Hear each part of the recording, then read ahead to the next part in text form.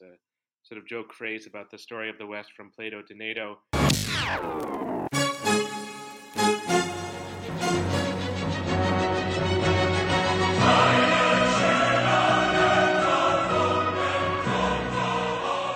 Welcome to another episode of Uncommon Decency.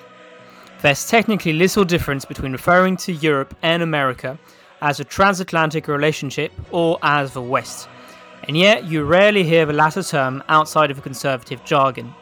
How did the West become such a cranky reference? Michael Kimmage wrote a book about it.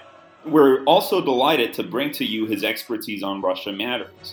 For 2 years in the Obama administration, Professor Kimmage led the Russia-Ukraine portfolio at the State Department's in-house think tank, the so-called policy planning staff. We hope you will enjoy this episode and remember to rate and review us on Apple Podcasts so that other people get to hear about Uncommon Decency.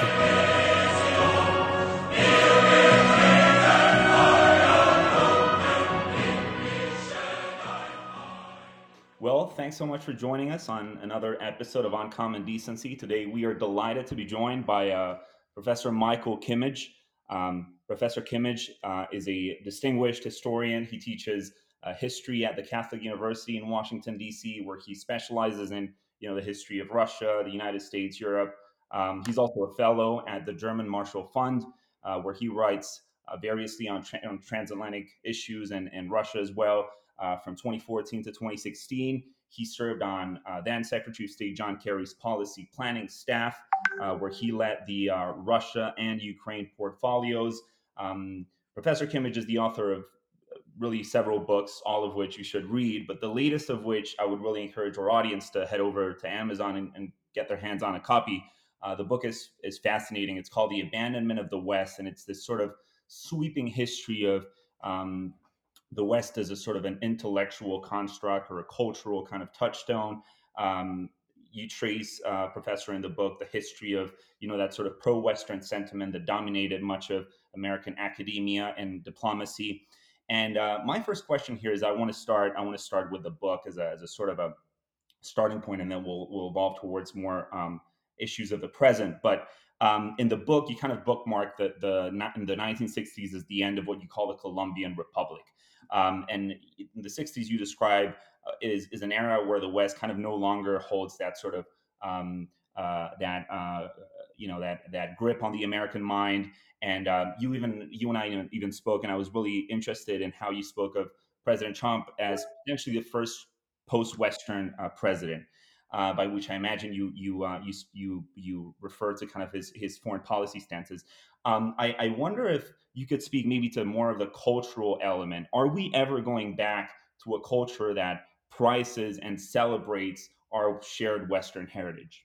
Perhaps it doesn't look especially promising at the moment. And to take up your question, I'll start with a definition of the West, which I use in the book, and which usually sort of helps to frame the conversation. The West can mean many, many things, and many of those things are contradictory. So, if one were to write a comprehensive story of the West, it would involve Christianity, it would involve capitalism, it would involve lots of geopolitics over time, and it's a very messy, difficult subject to capture. So, in my book, what I tried to do was really write about one strain of the West, which I defined as a commitment to liberty and to self-government, non-authoritarian forms of government, and is something that, at least since the late 18th century, is sort of a Euro-American project, cultural and intellectual project, and over time, first half of the 20th century, and certainly by 1945, was a geopolitical project as well. There's a sort of joke phrase about the story of the West from Plato to NATO, and it doesn't tell the full story of the West, but it's sort of a decent phrase for thinking about the geopolitics of the West in the 20th century. So I attempted to tell that story from an American point of view and to get the main sort of twists and turns in the narrative from about the 1890s to 2016. Right, but how much of the West nowadays is just the political concept of self-government and liberty, and how much do you think kind of unites the West beyond those aspects? Because you could make a case for that, saying, Japan, for example, has self-government and liberty. A lot of Latin America has self-government and liberty in a different shape, of course, but they've got. So, what distinguishes the West in that sense? Or could we also say that Japan and Latin America and these countries are also part of the West? Yes, I mean, I think that in functional terms for foreign policy, um, the West is certainly Japan, South Korea, Australia, New Zealand, much of Europe, some countries in South and Central America, and of course the United States as well. If you define it as I do, largely as an idea, that idea is mobile and has been certainly one of the most powerful ideas of the 20th century, and we'll see if it's a powerful idea in the 21st century, but it can cross cultural borders or civilizational borders, to be sure. And yet, your question, I think, opens one of the real complexities of the subject, because it's not uh, just as an idea that it appeals to Americans beginning in the 1890s, it's as a civilizational heritage. And that's something that Americans were very eager to celebrate, often through the figure of people like Christopher Columbus and others who are understood to be the culture heroes, the historical heroes of the West. And that becomes, as we can get into, a much more complicated affair in the 1960s, when that's contested, and then there's a large portion of educated opinion that becomes uncomfortable with the very notion of civilizational discourse. And as I argue, and this is what the title indicates, there's simply less and less agreement about what the West is. So, on one level, the idea can travel very, very freely. On the other, it is something that is rooted in the story of the Enlightenment, that has some connection to classical antiquity, that has a kind of imagination of the world and of ideas that's originally European and then over time Euro American. And that's not a story of travel and recreation. That's the story of a heritage or a lineage. So, in a sense, it is sort of both of those things. Uh, but I think for foreign policy, if you have a choice, you would probably want to emphasize the open cosmopolitan idea of the West, but to understand how it functions within the United States, and I think also in most European societies, the issue of a lineage or a heritage or a tradition is equally important. Sure, and that's one of the things that really fascinated me in your book is how you delve into kind of that uneasy connection or even that tension between the cultural kind of sources of what we've come to call the West and the geopolitical way that we apply those principles in the actual state of the world, right? And I want to shift gears here a little bit, Professor, to something that is also a main subject area of your expertise, Russia, which interestingly enough, is also I would think, and I'd love to get your thoughts on this. I would think historically, it's also a sort of like a battleground of the West. Some people you could argue that Russia historically borrows from the same sort of Judeo-Christian repository of history, etc. But in a lot of ways, you could hardly think, other than China, you could hardly think of a worse kind of foe to the geostrategic West these days than Russia. And you have a very interesting report that I would really encourage our audience to go and read with the German Marshall Fund and your colleague there, Stephen Kill, where you depict a Russia that is internally challenged in a number of ways by COVID, by the way that Putin has, like many other leaders, but Putin has mishandled it. You speak of the kind of the upheaval on the east of the country. I wonder kind of if you could delve a little deeper into how that is impacting Russia's foreign policy. As you seem to suggest in the report, that these internal pressures, these internal problems that Russia's having right now with the pandemic may temper some of the aggressive posturing of Putin.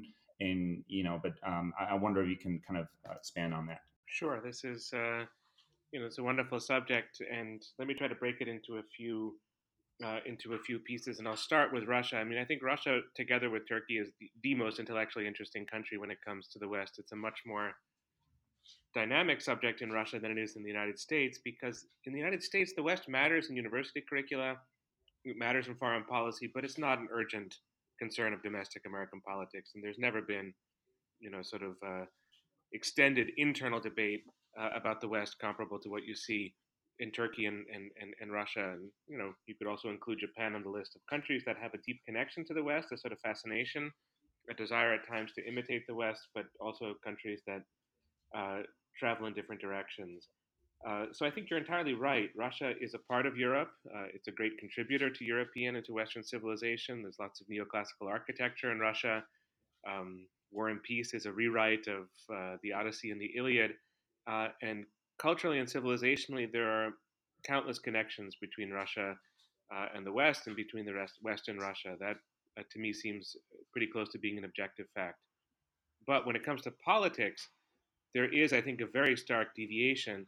And liberty and self government have been aspirational at times in Russia, 19th century Russia. They're aspirational at the moment with figures like Navalny. But it's never been the political tradition of Russia. Authoritarian personalist rule goes back centuries in Russian history. And if you had to bet on who will succeed Putin, it's probably not a pro-Western Democrat, but an authoritarian, somewhat in the Putin mold. So I think that there is a dividing line. There's a border. We spoke a moment ago about how mobile the idea of the West is, and it is mobile, but for whatever reason, it's never substantiated itself politically in Russia. And that, of course, matters for the geopolitical conflicts during the Cold War, and now that the West has had with Russia. So let me move to a second part of my answer, and then I'll speculate a little bit about where Russia is at the moment for the third part of my answer. I think the West has to walk a very delicate line when it comes to its policy toward Russia. On the one hand, there's just the practical need to deal with the threats that Russia presents, whether it's disinformation, whether it's um, invading and annexing the territory of a neighbor, whether it's generating frozen conflicts, as in Moldova and Georgia. These are the practical problems of foreign policy, and they have to be dealt with in a sort of strong, forthright way. And the alliance really matters. The NATO alliance, the alliance between the US and the EU, is a key instrument in containing Russia in this sense. Where I think the West can sort of cross the line and go into bad policy is on the more messianic aspect of its policy, and I do write about that in the book. These sort of two strains of the West in American foreign policy: the legalistic and the messianic. And frankly, the messianic policies in Russia have never worked. Woodrow Wilson sent soldiers to Russia shortly after the revolution in hopes that he would make a democracy of Russia. Then there were great hopes in the 1990s that I think were quite exaggerated. And the success of Western policy in Russia is not the Westernization of Russia. If that happens, that will be done by the Russians themselves. The success of Western policy is, of course, keeping itself safe and also managing conflicts with one of the world's major nuclear powers. So when I write about Russia, when I think about Russia, I often think about how I need to sort of restrain the U.S. and restrain the West from not exceeding its mandate when it comes to the policy problem that Russia presents. But finally, whether or not Putin becomes more aggressive in the next year or two is for me very difficult to say. But that he's weaker than he was 2 years ago seems to me very much the case, and that in two respects. I think COVID has intersected with a bunch of domestic economic problems that are of long standing: the collapse of middle class growth in Russia, very top heavy, state driven economy, better, I'm sure, in many respects than the Soviet economy, but with some of its defects. And at a certain point, that's going to just erode his support and his ability to function domestically. He's also been in power for 20 years, and that just is a juggling act that's increasingly difficult, which is precisely what you see with Lukashenko in Belarus. At a certain point, the game is sort of up for these figures, and that could happen with Putin as well. But I also think that Russian foreign policy, which looked to be very formidable a few years ago and is in a number of ways still formidable, has been having a lot of failures recently. Libya and Syria are not great foreign policy successes for Russia. They are, Obama was mocked for saying that Syria will be a quagmire for Russia. I think he may have been accurate in that prediction. Yes, Crimea will probably always be in Russia, but the Donbass is an expensive criminal mess on Russia's doorstep, and it's of Russia's own making. And I think with Belarus, there's a way in which, we'll talk about the Western response to this later, but there's a way in which Putin is kind of clueless in that situation. He knows that Lukashenko has very little legitimacy. I don't think he wants to invade. I don't think he wants to make it a part of Russia. I don't think he wants to unduly antagonize the West, and yet he doesn't want to see it break away either. So I think that there are these real weaknesses, but they may not necessarily translate into passivity or lack of aggression on Putin's part. He's probably as likely to lash out as he was before, and maybe in a certain line of argument, he might be more likely to lash out if he feels insecure or encircled. Sure. And if you wouldn't mind, just a quick follow up there, Professor. I was really interested at one point in your report. I mean, you obviously remarked that um, Putin has been very adept at kind of tapping into pro-Russian or even Russophile or culturally Russian sentiments in the whole of NATO's eastern flank. He did it with um, Georgia, Chechnya. There's many examples, even obviously Crimea.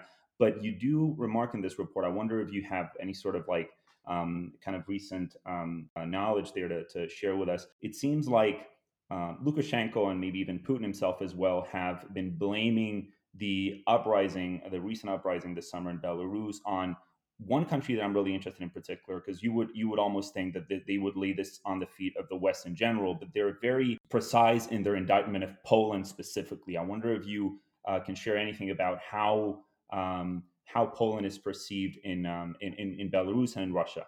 I frankly can't comment on that issue in Belarus. I'm afraid I just know too little about the country, but I can certainly say a few words about that in the Russian domain. First of all, I would classify these sorts of claims of Lukashenko's and Putin's under propaganda. In other words, this is for public consumption. This is to make the conflict about geopolitics and foreign interference, as opposed to Lukashenko's handling of the Belarusian economy and the elections and the sort of real issues that are stimulating the protests. So it's a deflection, and in that sense, I would guess that Putin and Lukashenko are both smart enough to know that this is not the real story. But it's a narrative that it harmonizes with other kinds of narratives.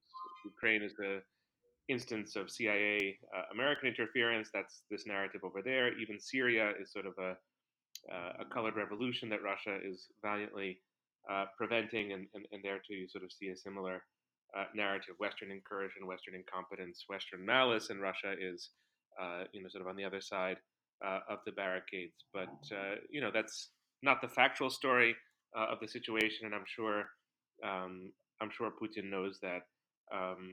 It's in Putin's interest, I think, to distract people from the real problems of Belarus. And then in an alternate scheme, and I don't have evidence for this, I'm just speculating, if Putin is going to involve himself military in Belarus, which is a very possible option. In fact, the Belarusian and the Russian militaries are already, sort of integrated. They call themselves the Union State in this respect, and it's very different from Ukraine and Russia, where there was not that sort of integration. So if Putin would either increase that integration or formally intervene, he's going to need a justification for doing that. And so it could be the role of the Baltic republics in Belarus, or it could be Poland. In a sense, Washington, Berlin, and Brussels have given Putin very little material to work with. They've been much less engaged in Belarus than they were in Ukraine in the late months of 2013 and the early months of 2014. Of course, the whole Ukraine crisis begins with Yanukovych's refusal to sign the EU association agreement. So the EU couldn't abstract itself from Ukraine and didn't really try to in 2013, 2014. And there's the famous story of Assistant Secretary of State Toria Nuland handing out cookies or bread or rolls. What she handed out is disputed, but sort of appearing on the Maidan and then in a telephone conversation with the U.S. ambassador that was hacked by the Russians and released on YouTube, she was, had the phrase "Yats is our guy, Yatsenyuk is our guy," and so that, did give Russia sort of ammunition for their claim that this was a Western plot to, sort of take over Ukraine. But you don't have that in Belarus, so he's got to find a villain that's sort of necessary. And in Russian history and culture, Poland is sort of a splendid villain. It's always a disruptor, sort of a problem. It contributed to the collapse of the Soviet Union. It was a huge problem in the 19th century for the Russian Empire to manage. The sort of Polish nationalism and Polish betrayal is, sort of a common theme in nationalist Russian discourse. So if you don't have the CIA, you don't have Toria Nuland, and you don't have Brussels to blame, at least you have Poland and Belarus. So we're talking about how the West was kind of how Russia was somewhat of a front line between the West and the East, I guess, for lack of a better term there. Could we go back a little bit towards the idea that the West could have managed to include Russia properly after the fall of the USSR? So there's kind of two dueling narratives here. One, which is Russia is always kind of Eastern despotic and therefore not adapted to the West, and all the reset attempts and the attempts to include them were worthless. And the other one is no, actually, Russia really has this tendency within it, which could be included within the West, and we kind of missed the occasion because we were too bold, too arrogant, too dismissive. Which kind of these narratives do you think fit best to describe what happened since the 1990s? Okay, I'm going to offer 3 points, and I'm going to contradict myself a little bit because it's a very hard question to get right, and I don't claim to have the perfect answer. So I think that there were sort of two Western mistakes, and then there's one sort of quasi inevitability. So the first mistake um, was to misunderstand the end of the Cold War, Mm. and it really wasn't Ronald Reagan who won the Cold War. Uh, it was there's an overemphasis in the Western narrative on Western actions. It's sort of obvious why that would be the case. But I think that there was far too little sensitivity for the way in which the Soviet Union's fall was a collapse. Now, of course, that matters what part of the Soviet Union are you talking about? For the Baltic republics, for Ukraine, for the Caucasus, for Georgia, Armenia, Azerbaijan. Yes, it was a collapse, but it was also a liberation. Mm. But in Russia itself, there isn't quite a Russia until 1991. I think it wasn't experienced that way by many people. And in foreign policy, I think you do need to have a sort of sensitivity for the other side. And so this narrative that we did it, we won, um, uh, it seeded, I think, certain dangers in the Western mentality in the 1990s. And the second point sort of follows from the first, which is that the phase from 1991 to I'm not quite sure when, maybe 2007 when Putin gives his aggressive speech at the Munich Security Conference, or maybe 2011 when he embraces Edward Snowden in Moscow, or 2014 when there's really a clash between Russia and the West. The period between 1991 and let's say 2014 is very anomalous in Russian history. It's a very unusual phase. It's probably the weakest phase of Russian history, or the phase in which Russia is weakest in maybe a 200 or 300 year period, or maybe 1917 would be sort of an analog. The country was administratively destroyed with the collapse of the Soviet Union. It was impoverished. Its military was, in most respects, sort of humiliated from what it was during the Cold War. And if that's the case, I think you want to be very careful when you build your assumptions about Russia, what Russia will be. And I think Mm. we ignored that fact a bit too much. We sort of thought, well, Yeltsin's Russia is what it is. Yeltsin seems to be conciliatory. He seems to be a decent partner. He seems to be somebody who wants to be a Democrat. And then you even have George W. Bush looking into Putin's eyes and seeing the soul of somebody very pleasant behind those eyes. And there's a kind of optimism there about what can be accomplished with Russia. But that optimism too often was based on, I think, something of a misreading of what Russia was going to become. And at a certain point, the economy was going to return, as it did in the first, say, 8 years of Putin's rule. And then he used the surplus money from, oil and gas sales to modernize the Russian military.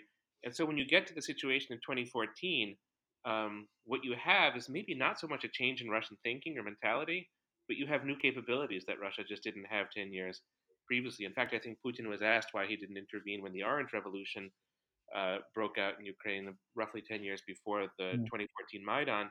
And Putin, I think, said, well, we didn't have the military capabilities to do it then. Mm. And so by 2014, Russia did, and Russia in a way became what it has long been, which is to say a military force in both Europe and in the Middle East, as it became in Syria in 2015. So that was a mistake that we just didn't sort of game that out sufficiently and sort of see that Russia probably was going to go back to what it was in the past, and that this was a very unusual period. So those were two, I think, analytical mistakes that made things sort of problematic. I personally, when it comes to NATO expansion, takes me to the sort of third point, would not have included Ukraine in Georgia. This is, a convoluted, complicated story how this happened.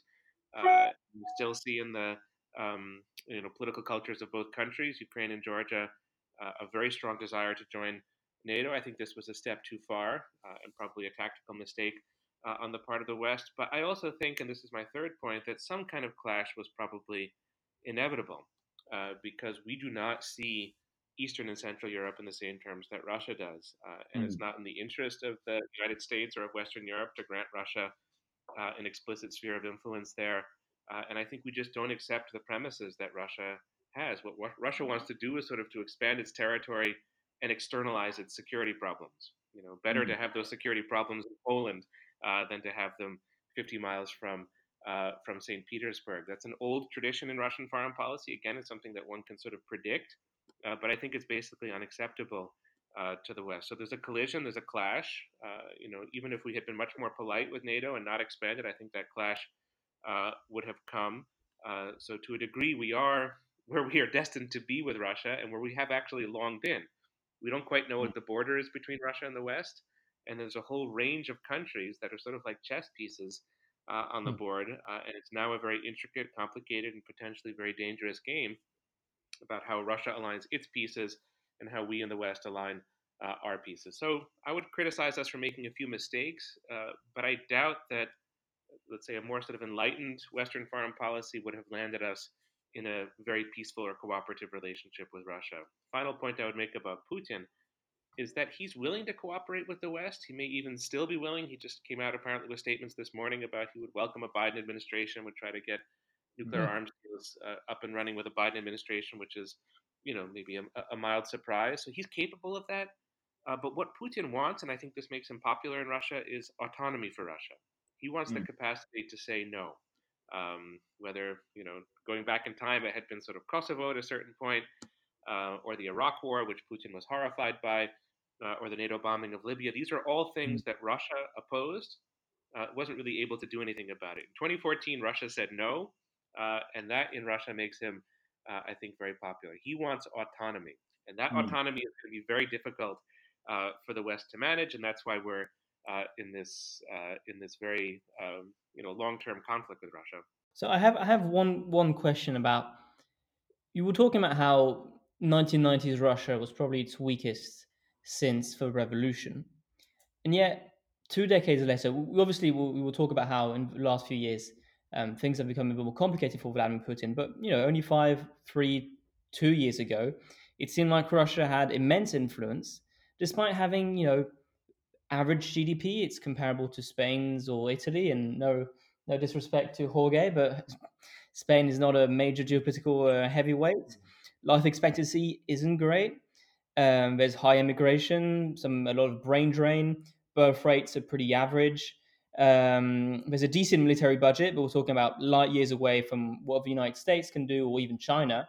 How does Russia, despite all this kind of average criteria, manage to exert that much influence across the world? Okay, I think that there is an answer to that question. And you're right. In sort of empirical terms, Russia is nothing other than a medium power. Again, President Obama had referred to it as a regional power, and apparently that was irritating to Putin. But in many ways, that's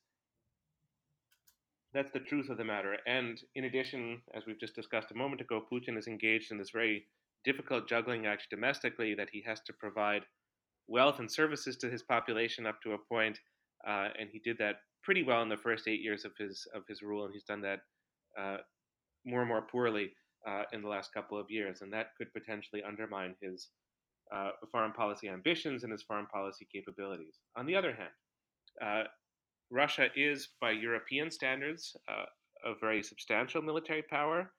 But even more important than whatever Russia is on paper, Russia is willing to use its military. It put the little green men into Crimea. It made some combination of irregular forces and mercenaries, and then actual Russian military in the Donbass in the summer of 2014. It used its navy, its air force, and other sort of military assets to move into Syria and really change the dynamic on the ground to keep Assad in power. It's engaged now in Libya. Russia has military plans and projects throughout Northern Africa, a few in Latin America as well. It does military, sort of deals with India and Vietnam, and of course Russia is a kind of partner of China. So it operates on a sort of large scale and is able to do that in part because it's willing to take risks. Where that matters most, of course, is in Europe, because European countries are very, very reluctant to take those kinds of risks. And in the case of Germany, there's not even the ability to do that. If Berlin would want to, they wouldn't be able to send some combination of mercenaries and soldiers to Ukraine. It wouldn't work. So in the European theater, Russia, in aggregate, is of course a lot poorer and may, in a certain sense, be weaker, but it's willing to use what it has and to take risks, and that and also the risk of surprise and the risk of mendacity. So Putin lies to Angela Merkel about having soldiers in Crimea. It makes Angela Merkel mad, but it also gives Putin the power of surprise and confusion. So, you know, some of that works to the detriment of Russian foreign policy, I would say, but in military terms, it gives Russia certainly quite a bit of power. In addition, Russia is has poured lots of resources, as we all know, into disinformation and espionage and into sort of virtual forms of political manipulation. I think some of that stuff backfires. I think some of it is just pretty buffoonish in intent. There's definitely blowback at times, but given that Russia's adversaries, in this case us, Western Europe and the United States, are democracies which are very open with lots of sort of dependency on social media, it's a very, very open playing field for Russia. And even if we would want to do the same thing in return, and I think we don't, what is one going to do in Russia? It's an authoritarian state. There's no elections. The public sphere means something very different in Russia. We would really be at a loss as to how to manipulate it, I think, if we would make that a goal of ours. So there too, I mean, I think Russia it possesses a certain kind of weapon, and it seems sort of quite willing to use it. Also, not to be forgotten, Russia is, with the United States, one of the world's two major nuclear powers. So any confrontation Russia gets into, that is a kind of backstop. And maybe that's something that sounds a bit insane, because who would want to escalate in the direction of nuclear war? And I doubt Putin does. But I also am quite sure if the West had intervened in Ukraine to sort of prevent Russia from taking Crimea, that Putin would have been willing to escalate in that direction. And that makes Russia a very, very difficult power to deal with. Let's imagine Israel would want to bomb Russian bases in Syria and sort of push the Russians out of Syria. Israel's a nuclear power, but so too is Russia. Putin, before he yields in some ultimate sense, is going to use every weapon that he has. So that makes Russia very, very difficult to deal with. It uses the military power it has. It's got these cyber capabilities that are potentially quite destabilizing. And if we would really get mad at Russia, what we would have to face is the whole dynamic of sort of nuclear, the whole dynamic of nuclear weapons, and that's as constraining as it's been since the invention of these weapons at the end of the Second World War. So, in a way, the sort of basic conclusion is Russia is not to be trifled with. It has real assets and it uses them. And it's, I really kind of going back to Francois's question. I appreciate you kind of delving a little the kind of attitude that sets Russia apart, and the unpredictability of Putin's posturing there, that really makes for a very unpredictable power. And you spoke, obviously you gave there a really, really comprehensive overview of what Russia does in terms of disinformation and kind of tampering with our publics and our public opinion, and even the prospect of them doing it with our electoral systems, and that really defines, I think, the perception of Europeans at this stage of Russia and of its malign influence in Europe. I mean, we've obviously seen it as well on your side of the pond, but in Europe, it really, there's been several instances where Russia's interfered in with propaganda. Cyber activities, right? There's also the energy piece, and I want to ask you. Obviously, there's been most recently what's been on the news is Merkel's refusal to kind of backtrack on Nord Stream 2, and I wanted to ask you kind of how you think that first of all, do you think there's any chance that she may revisit her initial decision to let this project go through? And if she didn't, if she came around to the view what she's being increasingly pressured to do by her own political landscape, is if she came around to saying, listen, this is our red line. There's too much for us to that justifies us kind of shutting off this thing. How do you think Russia would react to that kind of decision? Okay, so I'll start a little bit with Merkel and then speculate about a Russian reaction to, as you pose it, sort of a hypothetical termination of the Nord Stream 2 project.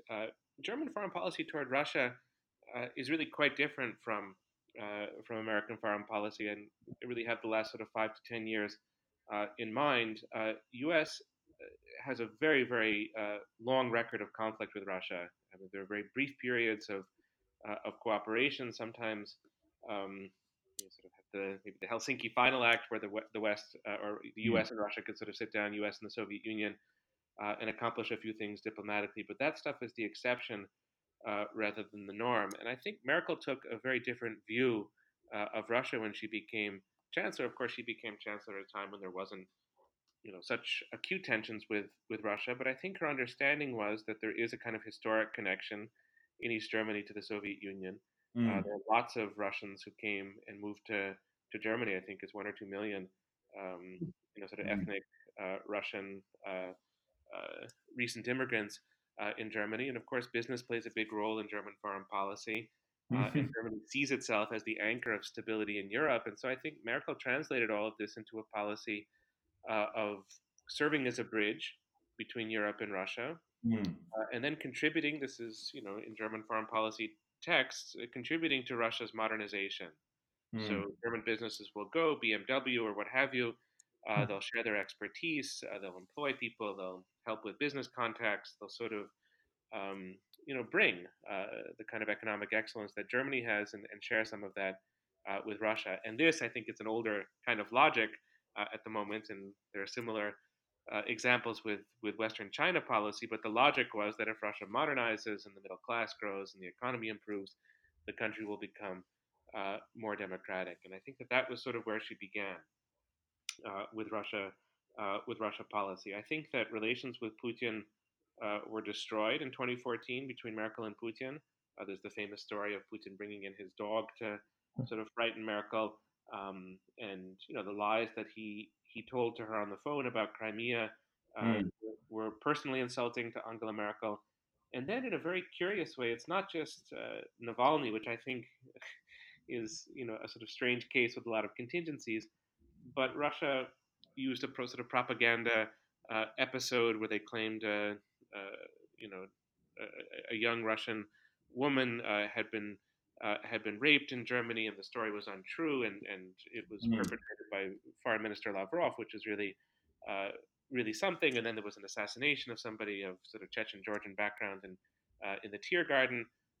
And it's almost as if Russia has gone out of its way in the last year or two to sort of demean and insult Germany and the German government. So that's a political problem for Merkel. She has to deal with the effects of that. I think of it more as a matter of sort of German honor that she has to do something about. And I think that's the reason why apparently Tikhanovskaya, the opposition politician in Belarus, is now living in Lithuania, but she was in Berlin yesterday, or is there today, and was sort of meeting with German government officials, which I think is a message to Moscow that Berlin's going to do what it wants to do. It's not going to try to curry favor with Putin, and it's in no sense sort of dependent on Putin's good graces. But Nord Stream 2, I think, is complicated. If I had to bet, I think that Merkel would stay with it. Will stay with it. I think if she had terminated the project, she would have done it when this issue was sort of hottest at the beginning.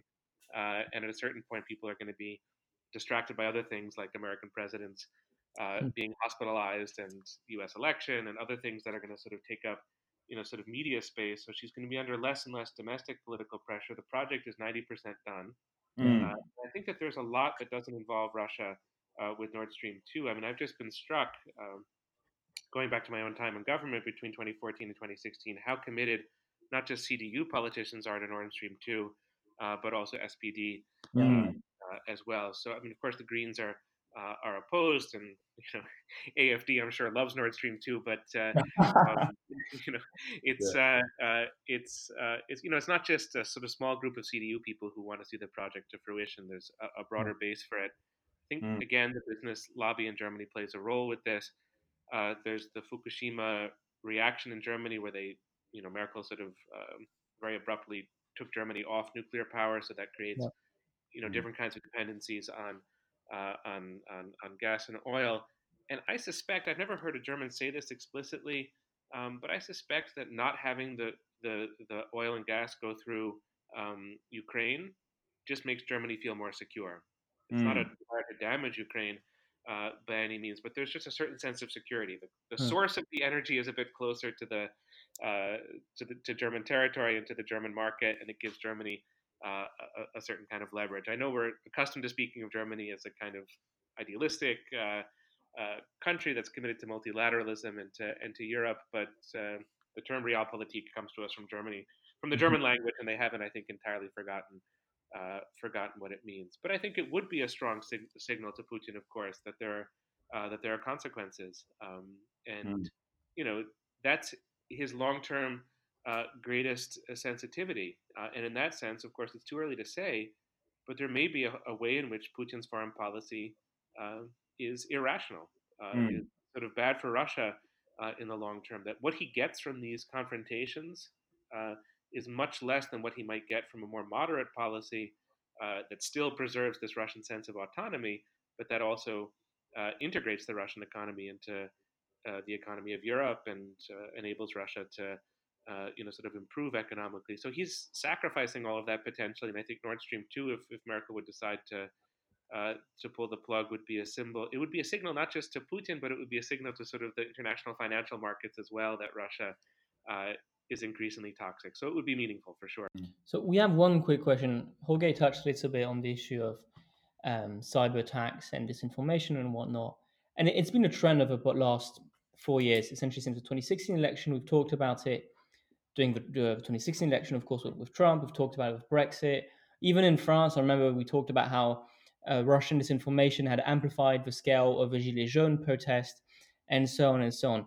Are the Russians this good at disinformation that they're even better maybe than their Soviet ancestors? Is it just the technology which is that much stronger, or have we just become internally much weaker to these kind of attacks and are ready to lap up whatever partisan stuff we read, which kind of confirms our pre-existing bias? How come Russia seem to be involved in every single one of our democratic crises? Well, the Soviet Union was not so bad at it. I think where the Soviet Union had its real successes was in Germany. So they did infiltrate the peace movement in Germany. Hmm. Um, Mm. of course, Germany was ideal because you had East Germany, and it was sort of perfect for espionage. But and I'm citing here examples from Thomas Ridd's excellent recent book on active measures. But there was also a sort of East Bloc Soviet manipulation of a parliamentary vote in West Germany, and sort of other episodes where public opinion was sort of tweaked or affected. The famous example is the claim that the CIA caused AIDS, which was Mm. planted in a newspaper by Soviet intelligence, and in Africa, other parts of the world, is still a very prominently held thesis. So the Soviet Union wasn't bad at this kind of thing. They devoted a lot of resources to it. They sort of cared about it.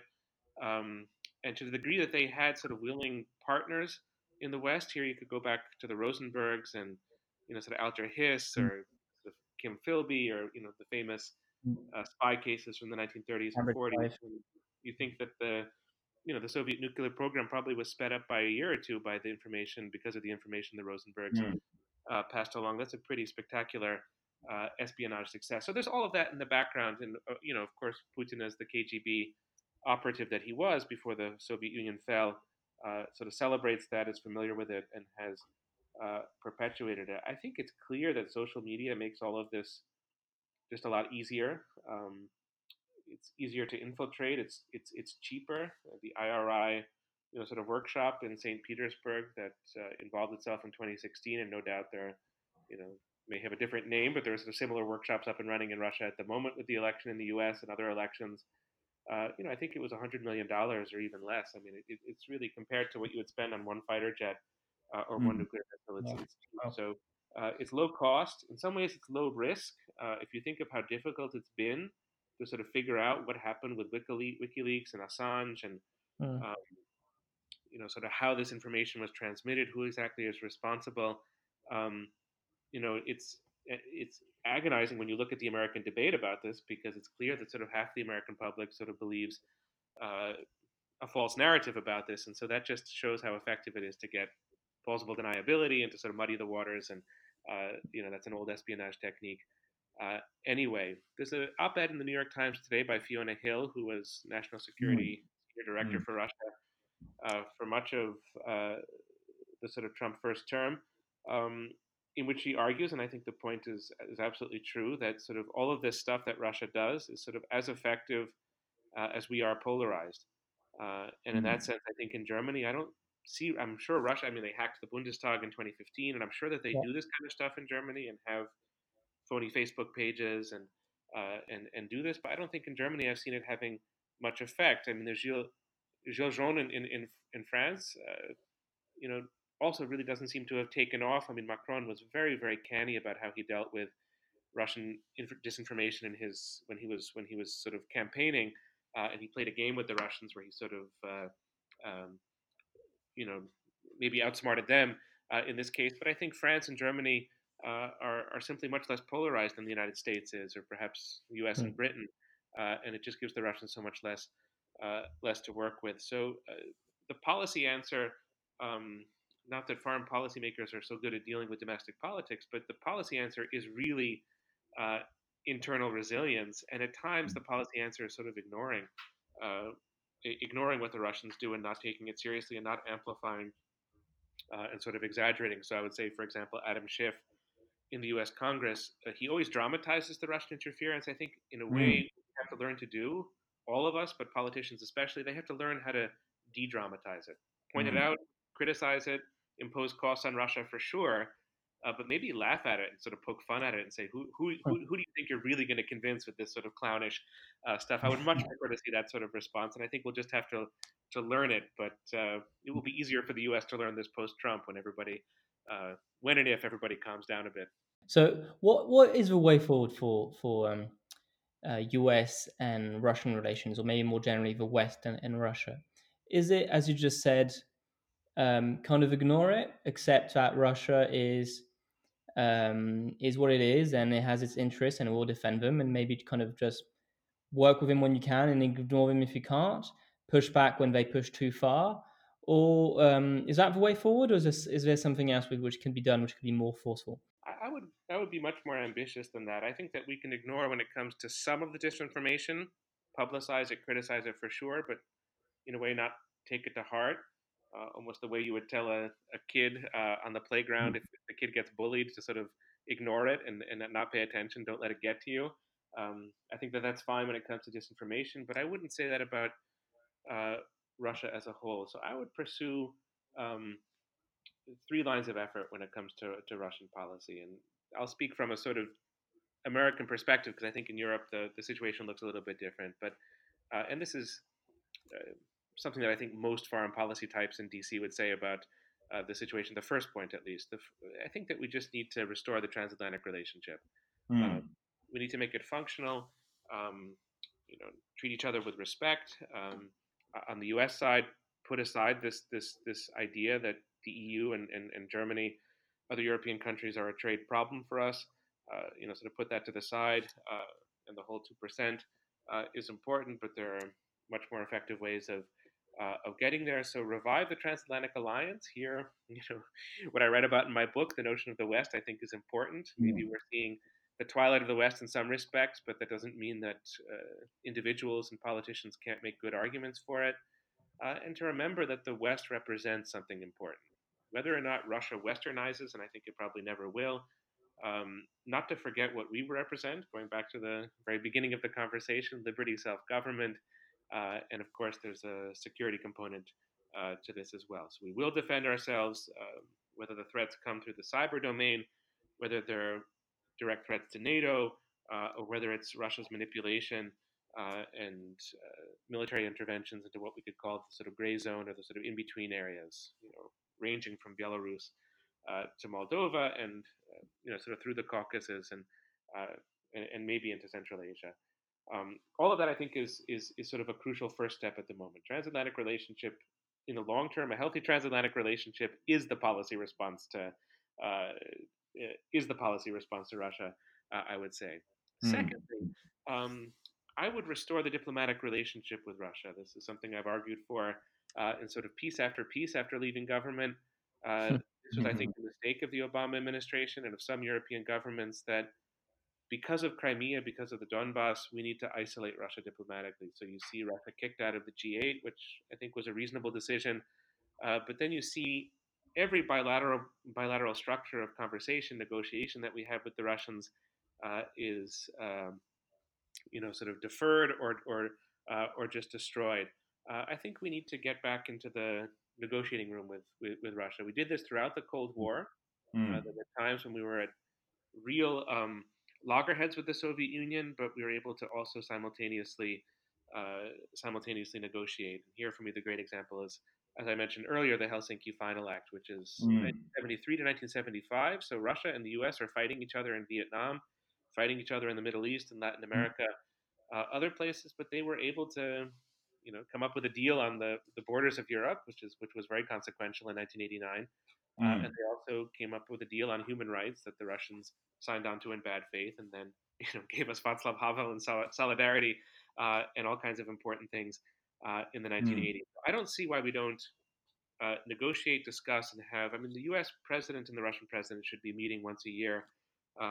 It doesn't have to be friendly. I'm not talking about any kinds of concessions or that you bow down to Russia to sort of get this, but it should just be normal. And in fact, we do this with China, which is, in the scheme of things, a much more formidable competitor or adversary, but we have no problem engaging in strategic dialogue with China and having all kinds of conversations. So I would just restore that, not as a gift to Russia, but as an aspect of our own, sort of national interest or sort of Western collective interest. Thirdly, what I would do, so resilience, revive the transatlantic relationship, use diplomacy much more than we do, with the awareness that it may not give us very immediate dividends. But thirdly, I would engage in a very different kind of cultural diplomacy toward Russia.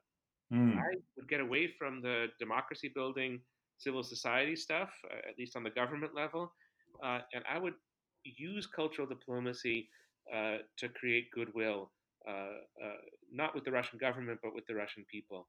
What you do in Belarus is really extraordinary. I mean, everybody neglected Belarus. I don't think we really had much of a Belarus policy in the West, and very few resources were devoted. And the U.S. didn't have an ambassador there for a long time, and no NGOs and any of that. And yet, what do you see there?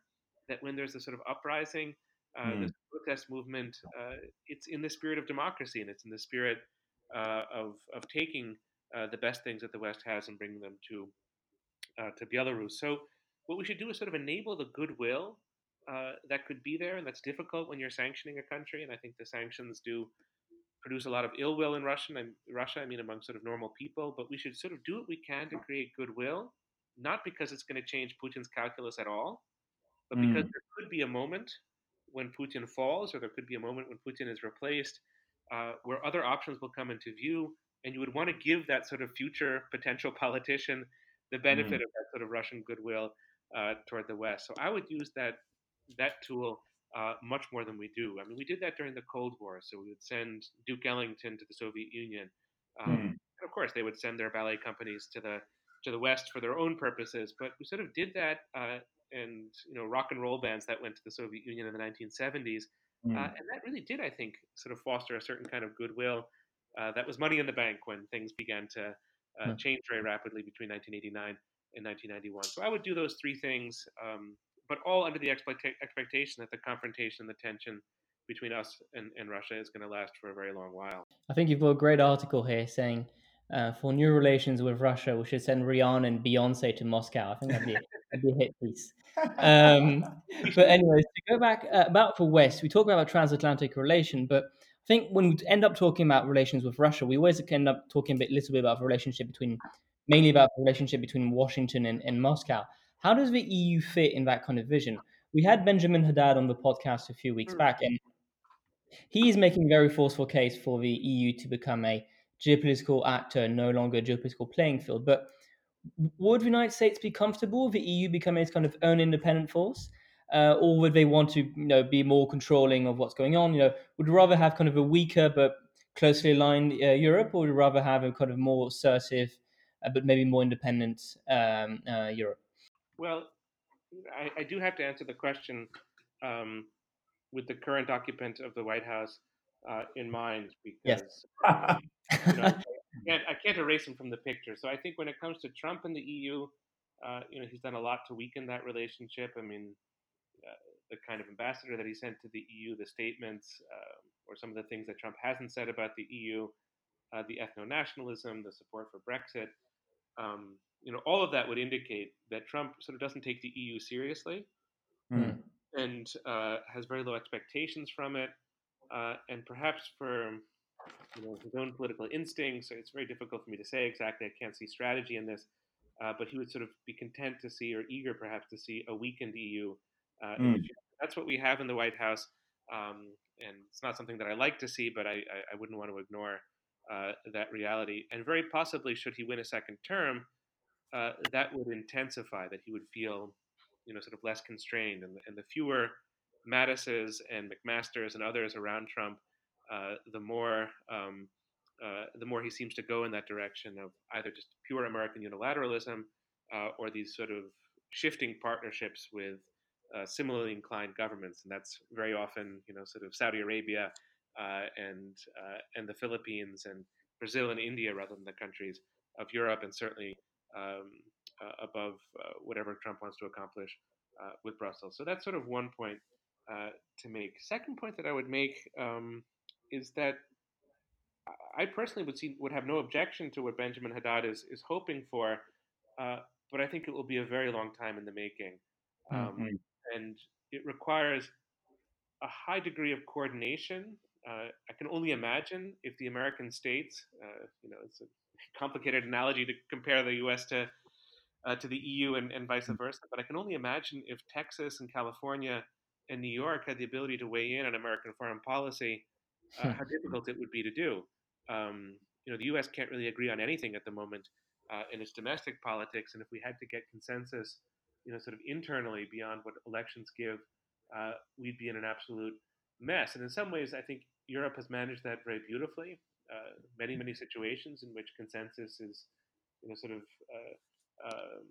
very impressively achieved. But you just look at the Belarus sanctions, which Cyprus was able to block, and many other issues. And just it's not so much that the results are always bad, but just the inefficiency and slowness of the process seems to undermine the EU as a foreign policy force. And I'm not sure what can be done in the next 4 or 5 or even 10 years to alter that dynamic.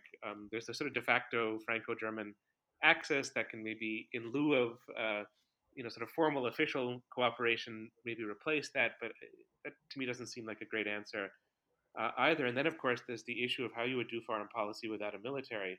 And I guess sort of France could be the de facto military of the European Union. It has capabilities. It has nuclear weapons, but again, that doesn't seem, in a sort of practical sense, to work. So if the EU would engage in a conflict with Russia over Belarus, and Russia would start to escalate and sort of move in a military direction,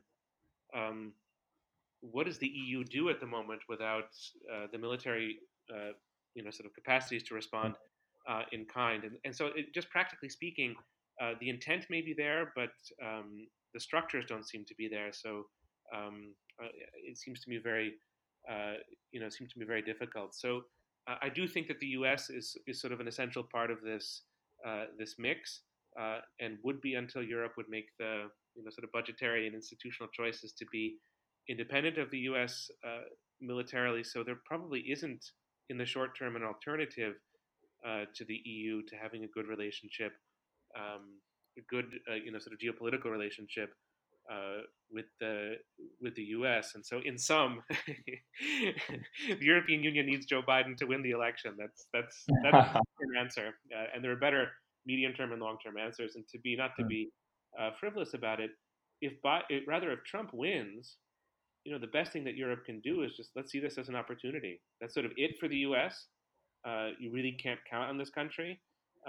It's too undependable. It's just and probably too mired in its own problems to be that effective long term. So Europe really has to do something. And probably if that pressure would be there in Europe, given how wealthy Europe is, um, Mm. probably it would get there. So maybe in a certain sense, you could almost hope for a Trump victory then if you would want to see the result Benjamin is talking about. But I still probably would go the Biden route for the short term. And we really want to thank you. We're nearing the end of our time here, and I want to encourage again, folks, to head over to the abandonment of the West, or its Amazon page, and purchase a copy. They're going to be enlightened. They're going to be. It's a deeply, obviously, a deeply researched and very thoughtful work of intellectual history. There's just so many titles and authors that I'd only barely heard about, Professor, that you very thoughtfully explain, and you kind of trace this idea of the West and foreign policy in a very historical perspective that almost seems quaint now, but it really goes back to the foundation of what it meant, at least at one point in time, to be Western or to be a part of the West. But then you're also, one thing that just struck me there in our conversation is that your book is an elegy to the West, but when it comes to foreign policy, you're a realist. You want the West to deal with Russia as it already deals with any number of foes, China primarily, without the sort of overplaying the threats, with more of a sober kind of sort of like a sober perspective of the actual threat that Russia may pose. But the reason we were very interested in having you at Uncommon Decency is one of the things we try to do is we try to translate kind of the intellectual debates into foreign policy questions, and we try to trace the connection between the two. And that's, to me, when I read your book, I thought that was precisely what your book did. So that's why we were very delighted and very happy that you could join us today. Again, I'll just encourage folks to buy The Abandonment of the West. We will be back next week with another episode. And again, Professor Kimmage, we thank you so much for your time, and we look forward to talking to you at another time in the future. Well, thank you very much for your wonderful questions and for your own uncommon decency in posing them and in your sort of very generous characterization of my book. It's an elegy. I just want to make this maybe as my very final point. It's an elegy for sure, and there's a lot of reason to be elegiac at the moment. I think we all feel that something is slipping between our fingers. But it's also, I would say, in its closing pages, a pretty hopeful elegy. The West has been through a lot in the last 150 years. It's very often redefined itself. It's encountered enormous difficulties, from National Socialism to the sort of Vietnam War to many economic crises. And what's remarkable, this is maybe the most attractive feature of the Western tradition, is how protean it is. It's capable of redefinition, and I can see many urgent reasons at the moment to be engaged in that work of redefinition, whether it's in Russia policy, whether it's for the sort of future of Europe, or whether it's the future of the transatlantic relations. So I remain elegiacally hopeful. That's such a good way to put it. We'll see if we can make that the title of this podcast, or somehow highlight of it. But thank you so much, Professor. Thank you, Professor. Thank you too both very much. It was great.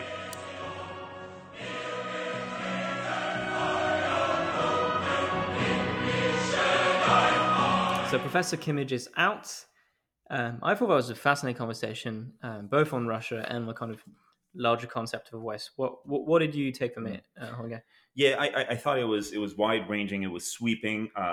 Professor Kimmage has a way of kind of covering all of these different historical tendencies and intellectual tendencies that make the West, the world that we live in. And one of the things that I really appreciated about having him was, even though Professor Kimmage is a American historian, he brings a very American viewpoint to the issues he writes about, but he's very much in our sort of wavelength, and what we're trying to do here with Uncommon Decency. He's very much an intellectual. He writes about intellectual history, but he specifically focuses on how intellectual ideas can be applied in the real world, and how they are translated in the kind of the day-to-day kind of a grinding of world politics. So I think he really is right up our wheelhouse. And I was really happy that he was willing to speak to us. And on a more general level, The Abandonment of the West, I just really can't stress it enough. It's a must read. It's one of the best books I've read this year,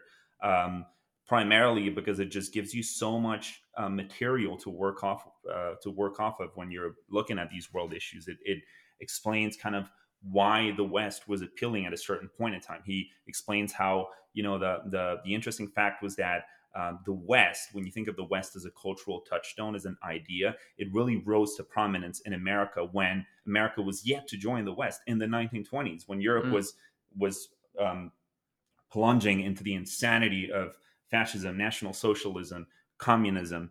And just at that time, America, even before it was kind of thrust into the vortex of World War I and then later on World War II, even before that happened, the elites, the sort of the intellectual Ivy League educated beau monde, these people were already very much in line with the Western kind of classical heritage, and that was manifest in aesthetics. Something like the Columbian Exposition of 1898, I believe, or sometime early in that decade. So America was very much a Western nation in its cultural kind of in its cultural imagination, way before it became a Western nation politically. Yeah, I think the other concept, the concept of West, when talking about Russia, was very interesting because I think Russia is really that front line between East and West. I'll use Kimmage's definition here to stay clear and simple, but essentially the West being defined here, which is somewhat contestable, but he argues West is mainly liberty and self-government, and the East in that sense would be kind of more traditional despotism. I think Russia is definitely on that fault line. It was always seen as kind of barbaric Eastern force by most European powers until very recently, even nowadays perhaps. And you can see that tension. For example, Catherine the Great is one of the more westernizing rulers of Russia. She had a deep admiration for France, for example. And yet, every time she would come to France and try to make diplomatic overtures, the French would kind of ignore her as being kind of some kind of barbarian which came from the north or the east in this case. And so it's really interesting. In the end, Catherine the Great ended up becoming one of the most fiercely anti-liberal rulers in Europe, which is a fascinating shift from someone who admired the philosophe of the Enlightenment in France. And if you go to 1848, for example, the Spring of the People, you've got pretty much all of continental Europe revolting and pushing liberal ideas, except Russia. One of the rare things Russia actually ends up doing that period is sending legions of troops in Hungary to help the Austrian regime crush the liberal uprising in Hungary. So I think it's fascinating to see it has this kind of very Eastern-looking despotic moments, and then all the kind of more Western-looking moments.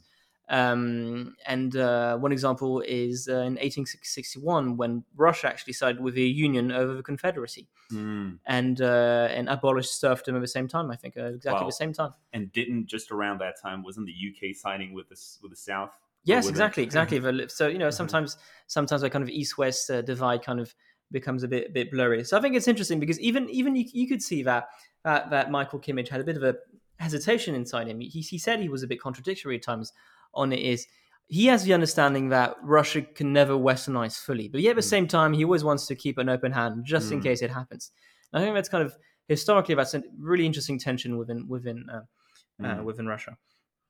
Yeah, definitely, and that's a really good way to close this. And it's it's been in my taste, this has been perhaps one of the most enjoyable conversations we will have the opportunity of having with this podcast. It's been really, really enlightening and really enriching. So we hope that our audience will enjoy it as much as we did. See you next time.